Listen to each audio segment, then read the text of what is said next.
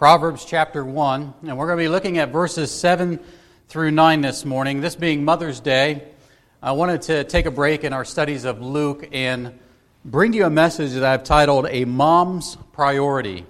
A Mom's Priority. And we're actually going to use what we learned here today and this morning and apply it back in Luke 12 when we get back there in a couple of weeks. But what I don't want for you to do this morning is you fathers to sit back and relax too much this morning.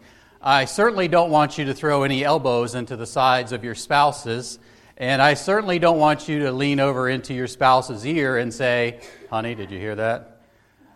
Because you're not off the hook as well. And if you're not a parent this morning, I want to give you some things to sort of think about and consider before you actually do become a parent. And if you're a kid this morning, I don't want you to sit back and be at ease as well, because today there's something in here for you also. So if you're thinking this is just a fluffy Mother's Day sermon for moms, it is, but it's not. So I want to begin straight away by reading our text together, if we could, starting in verse 7 of Proverbs chapter 1. So if you're there with me, I want to invite you to stand, if you're able to, for the reading of God's Word. Proverbs chapter 1, verses 7 and 9 through 9. God's inspired, inerrant word says this: "The fear of the Lord is the beginning of knowledge. Fools despise wisdom and instruction. Hear, my son, your father's instruction, and do not forsake your mother's teaching. Indeed, they are a graceful wreath to your head and ornaments about your neck." Let's pray. Father, we do thank you for your holy word. Lord, let us treasure it. Let us write it on the tablets of our heart so that we will not sin against you. As we listen this morning, Lord, help us to be attentive and apply these things diligently and not just be merely hearers of the word, but also doers of the word. God, this we pray in the name of your holy Son, Jesus Christ. Amen. You may be seated.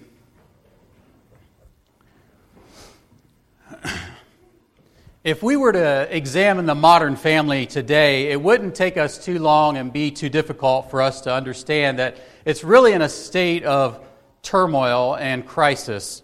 All the signs are clearly around us, and there should be little to no doubt what has been and still is constantly under attack, and that is the family. It doesn't take us too long to even get through Genesis, and we see that.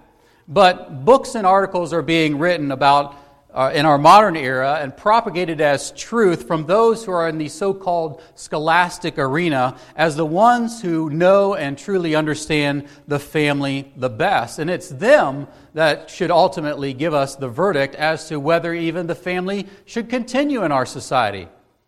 One such author, she had 3 college degrees, one of which came from the prestigious Oxford University. She wrote in her book, quote, "The family must go because it oppresses and enslaves women."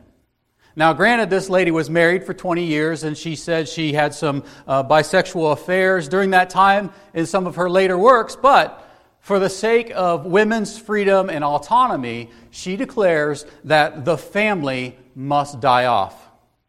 T. Grace Atkinson, who was one of the earliest leaders in the 1970s of the National Organization for Women, she said that their agenda was to eliminate all sex, all marriage, all motherhood, and all love. She later broke away from NOW and she started her own organization called The Feminists, which died off, but she did not feel that the National Organization of Women was being too assertive enough in their demands for feminine freedom. Another leader of NOW, her name was Sheila Cronin. She said this, quote, "Since marriage constitutes slavery for women," now that's quite a presupposition there, but she said, "Since marriage constitutes slavery for women, it is clear that the women's movement must concentrate on attacking this institution. Freedom for women cannot be won without the abolition of marriage," end quote. Linda Gordon, not related to any of my in-laws, who was an esteemed professor, a historian, and a radical feminist, she said this, quote, "The nuclear family must be destroyed. Whatever its ultimate meaning, the breakup of families now is an objectively revolutionary process, end quote. She, by the way, was married and had one daughter, and so you got to wonder how they actually felt about a statement like that. But I could go on and on and on with quote after quote. Some of them I can't even speak to you here because they call for the extinction of men in some very violent and graphic ways. High heels were not meant for what they want to do with them, okay? But there is just an endless line of people who are more than happy to help tie the noose in order to strangle and kill the concept of the family. And we should be able to say with some sort of certainty that they're becoming somewhat successful. There's this nonstop parade of homosexuality and gender confusion, rebellion, divorce, infidelity, women's liberation, children's rights, abortion on demand, moral confusion, and so much more that we don't have time to name all the perversions and deviancies that are being pushed on the family as being right and true. And moms are no less a target individually as the family is corporately.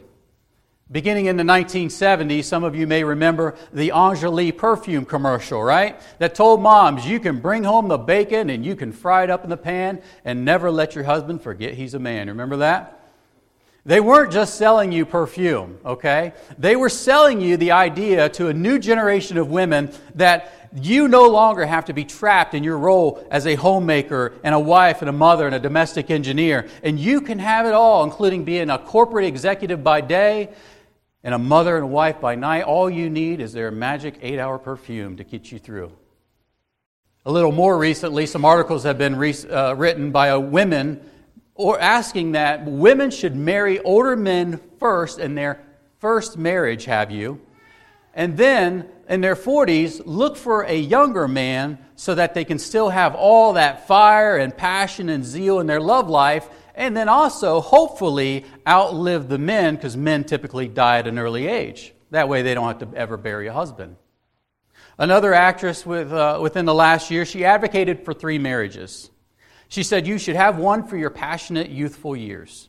Then you should have another one during your 40s for your stable income-earning years. And then in your senior adult years, you should find another one just for companionship.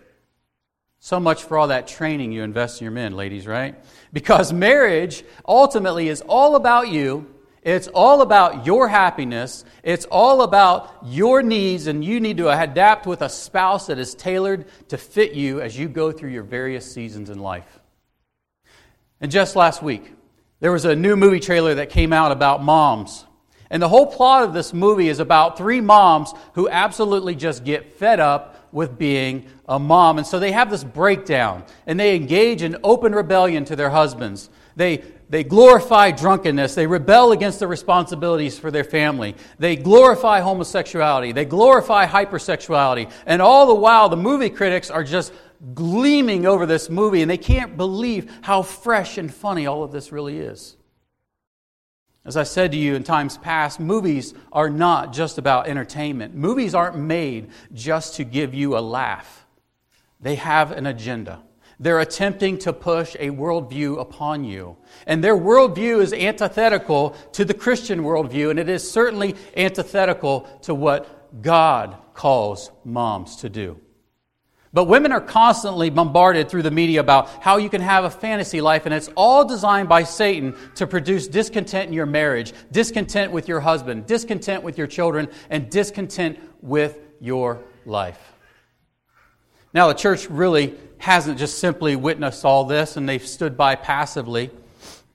There's been a number of parachurch organizations that have sprouted up, dedicated to the protection and cultivation of the marriage and family within the last 20 years or so. Books are lining the Christian bookstores by the hundreds on marriage and family. Family conferences are all over the United States, marriage retreats all over this country, and even the Southern Baptist Theological Seminary has a Center for Christian Family Ministry that has been dedicated to helping families through the local church. And why is that? It is because the church, by and large, still believes that the family is the heart and soul of society. It is the heart and soul of society because it is defined by God in His Word. And His Word says that within God's design, that there be a father and a mother. Genesis 2:24 says, "A man shall leave his father and his mother and be joined to his wife, and they shall become one flesh." It's a covenantal relationship between one man and one woman cleaving to one another in one flesh union for life. And through that union, as they fulfill God's command to be fruitful and multiply, they then become image bearers of God by showing the world how in that covenantal relationship with one another, God does so relate with His covenant people in love and faithfulness. So there's no seasonal partners. There's no polygamy. There's no polyamory. And that word may be new to some of you, but polyamory just means a multitude of spouses, and the number and the sex and the gender does not matter. That's polyamory. It's coming.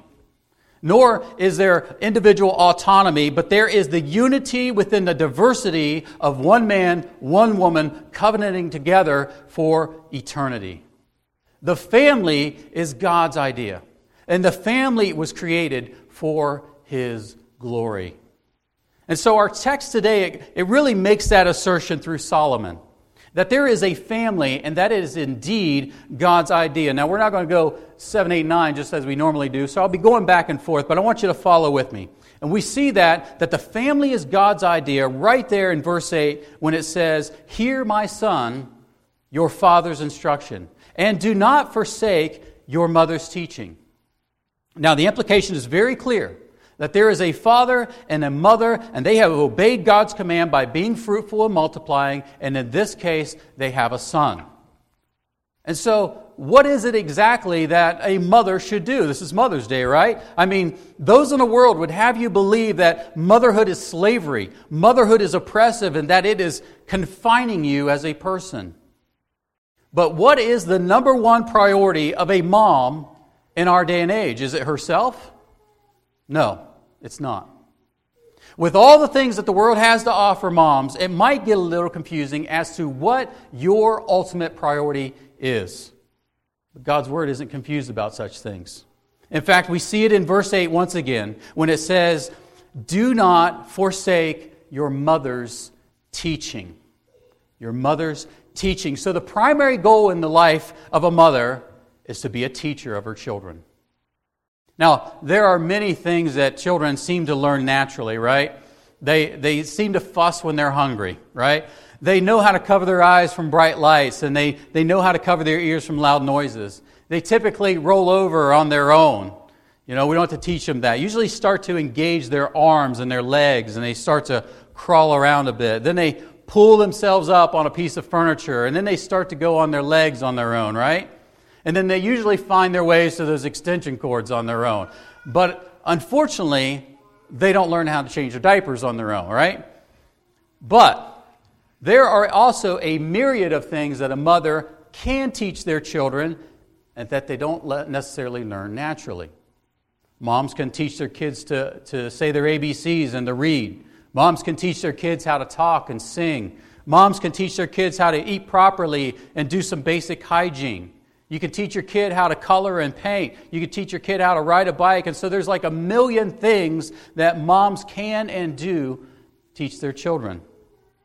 But what is the primary thing that mothers need to teach their children? What is absolutely foundational for you to be teaching your children as you have them for this brief period of time that is called childhood?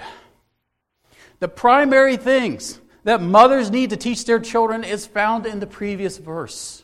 And that's in verse 7 when it says, "The fear of the Lord is the beginning of knowledge." The fear of the Lord is the beginning of knowledge. Verse 7 is the entire theme of the book of Proverbs. In fact, it's the big idea of the whole book. As you understand verse 7, the rest of the 31 chapters of Proverbs opens up to you. But the central thing, or the predominant thing that should be dominating everything that you teach your children about life should be the fear of the Lord. Now, what does it mean What does that mean, to fear the Lord? What comes to your mind when you think to fear the Lord, the fear of the Lord? Do you think of hiding from some sort of angry tyrant? Are you thinking about hiding in a corner somewhere from someone who has frequent mood swings? Do you think about approaching someone that might actually put you in some imminent danger? Because when we hear the words fear of the Lord, we typically think negatively of it. But in fact, it's just the opposite. It's actually fiercely positive. And what the fear of the Lord is this: the positive response of your heart to the greatness of God. You are just overwhelmed with the majesty of God. That when you think about His greatness and His grandeur and His glory of God, it causes your heart to be reverent and worship. And when you think about the holiness of God, it causes you to stand and wonder in awe of Him. Thomas Watson said that when you think of the fear of the Lord, you think that God is so great that you're afraid of displeasing Him, but that He is so good that you are afraid to lose Him. Because that's what the word fear means here in this verse. It means to revere. In other words, you show absolute, profound respect and high regard for one who is superiorly, vastly superior to you, namely the Lord. You are a person who takes God seriously. There is a weightiness to your relationship with God. And so I have to first ask you, moms, what are your children learning from your example? Are you a God-fearing person yourself? You see, there used to be a time in our culture when it was actually a compliment to call someone a God-fearing person, and that simply meant that you were a godly person. But are you a God-fearing person yourself? Do they see someone who is submitted to God's will and His Word? Or they see someone who's constantly frustrated and disappointed? Do they see someone resting comfortably in the sovereignty of God? Or do they see someone who's just full of worry and despair? Do they see someone who exudes righteousness and faithfulness and integrity? Or are you teaching them to be a cheat and a liar and a hypocrite? You see, it is absolutely necessary for you as a mom first to have the fear of the Lord in your life. In order for you to be able to teach your children the fear of the Lord, your life has to reflect that you have the fear of Him yourself. It doesn't matter if you're wearing the trendiest clothes, ladies. It doesn't matter if you have a perfect house. It doesn't matter if you have the nicest car on the block. It doesn't even matter if your hairdo is up to date. What matters is, do you fear God? Are you awestruck by Him? When you think about Him and you read about Him in His Word, do you just worship in adoration and glory for who He is? Do you find yourself like Isaiah as you enter the throne and you see the glory of God upon you and the angels crying, holy, holy, holy? Does it cause you to fall down in worship and love for Him? That's what it means. Are you awestruck by Christ? Proverbs 31:30 says, charm is deceitful and beauty is vain, but a woman who fears the Lord, she shall be praised. But dads, this is by no means a solo endeavor. This instruction of your children does not solely reside on mom's shoulders. Because in verse 7 it tells us that children should also hear their father's instruction. Do you teach your children that your life is in the Lord's hands? I mean, as you go throughout your day, do you even have conversations with your children about God? Do they see you as a man who is in the Word and who takes knowing God absolutely seriously? When they hear you pray, do they hear someone who just recites a rote prayer, or do they hear someone who is intimately acquainted with the throne of grace? Men, fathers, grandfathers, is there even a time in your day when your children might stumble upon you and find you on your knees? If we were able to examine your life and look at your soul, would we be able to see that you are a God-fearing person?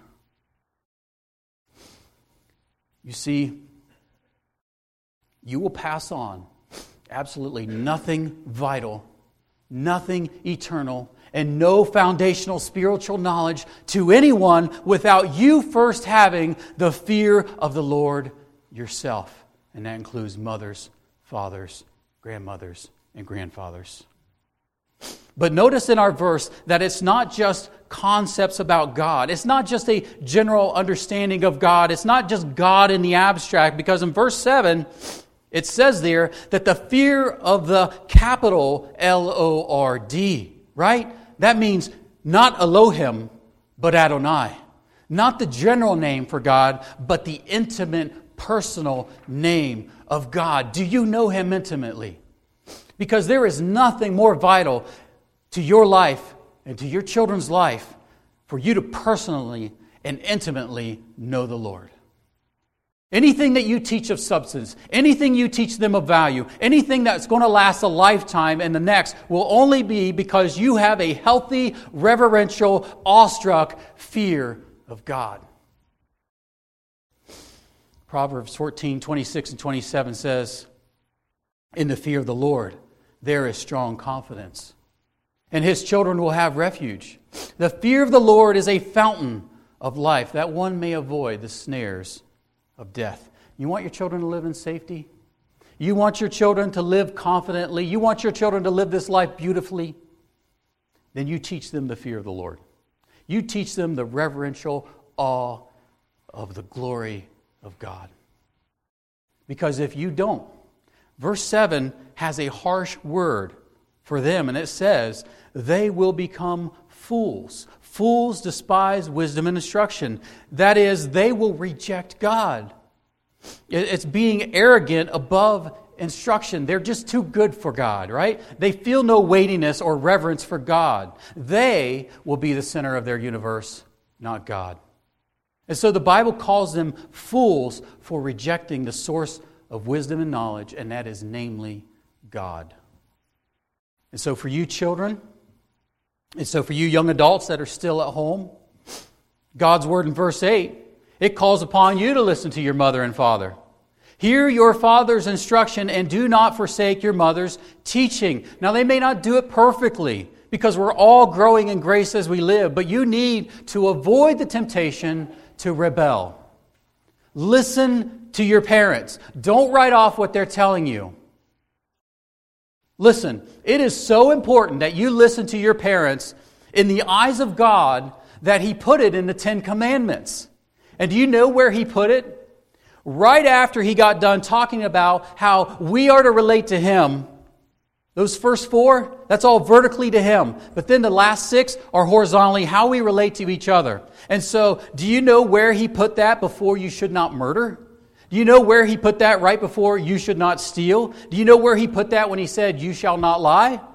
He put that you should honor your father and your mother. And that means you listen respectfully when your dad speaks to you. And that means that you remember that what your mom tells you about making good choices. That means you hear it and you heed it. And when you go out to this great big wide world out there and when you live, you don't neglect what your father and mother taught you when there's no one else watching you except God. But moms, more than likely, a majority of this duty, it so often falls upon your shoulders in most circumstances. Not all, but most. And in fact, we have a prime example of this in 2 Timothy. And it's not 2 Timothy, okay? It's 2 Timothy. And in 2 Timothy, Paul is writing to his true child of the faith, and he shows us the effect of a godly mother and a godly grandmother who have taught him the fear of the Lord. In 2 Timothy 1:5 it says, "For I am mindful of the sincere faith within you, which first dwelt in your grandmother Lois and your mother Eunice, and I am sure that it is in you as well." And then in 2 Timothy 3:14 and 15, he writes, "You, however, continue in the things you have learned and become convinced of, knowing from whom you have learned them from," right? Mom and grandma. "And from childhood you have known the sacred writings, which are able to give you the wisdom that leads to salvation through faith which is in Christ Jesus. And so what you see here, what Paul is showing us in these verses, is a pair of moms who understood what their absolute priority was. Now, Timothy's father is not mentioned in this text, but we know from Acts 6:1 that he was a Greek, right? But his mom was a Jew. And there is an implication that we see here in Scripture. It kind of has the idea that Timothy's father may have already died. But nonetheless, we see very clearly that Lois taught her daughter Eunice. And then Eunice taught her son Timothy. And they filled him with the Scriptures to such an extent that eventually Timothy came to faith in Jesus Christ. Timothy's going to live forever because his mom and his grandmom were able to faithfully teach him the fear of the Lord. Will you be able to have that same testimony? If someone were to write your obituary, and somebody will someday, will they be able to write that you were a man or woman who feared the Lord and you taught your children the same? Because Lois and Eunice here, they've lived out Proverbs 1, 7, and 8. They get to enjoy Proverbs 9, which says, "Indeed, they are a graceful wreath to your head, and ornaments about your neck." In other words, what this is saying is that teaching your children to fear the Lord will be like being adorned with gifts and prizes around your neck. It's like when you take that 12-hour flight to Hawaii, if you've ever been there, right? And when you get off the plane, you land, and they come up to you and they place that lei around your neck, the flowers, and they say, "Aloha," right? And it's like a little confirmation that you finally made it all the way to the island. You finally arrived. Or it's like standing on the podium after you've ran a race or whatever, and you've won this competition, and you get up on the podium and you've won the gold medal, and they take that medal and they drape it over you because you ran the race in such a way that you won the prize. But this would be far greater. This would be a deep and profound satisfaction with your children that they are drinking from the fountain of life. It would be your deepest joy and your greatest delight in knowing that your children are walking in the ways of the Lord. This is what John wrote about in 3 John 1:4 when he says, "I have no greater joy than this, to hear of my children walking in the truth." And so, moms, dads, children's, mom and dads to be, grandparents, do you fear the Lord this morning? Are you awestruck by the beauty of His holiness? Is your heart captivated by His grace? As you think about your priorities and your time and the attentions in which you try to direct your children to, how much of it is committed to teaching them the fear of the Lord? Teaching them the fear of the Lord is not an instantaneous download. It is a lifelong pursuit. You have one of the greatest privileges given to you on earth. You have one of the highest and one of the most noblest of callings placed on anyone, and that is to teach your children the fear of the Lord. May we, by the grace of God, be doubly committed to living and teaching the reverence, the wonder, and the fear of our great God. Let's pray.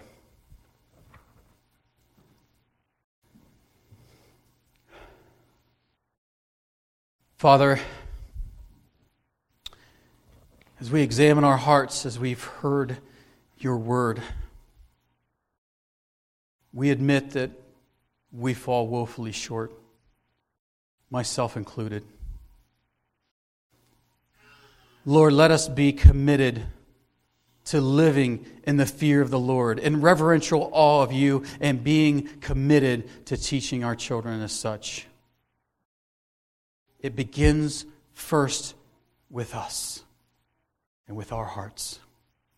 So, Lord, rend our hearts. Let this be true of us, that we would be known as a person who fears the Lord.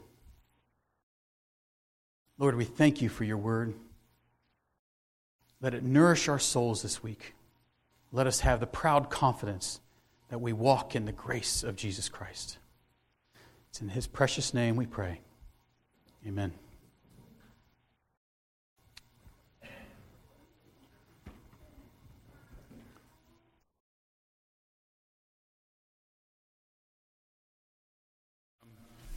In the past, we have brought the moms up front. So today we're actually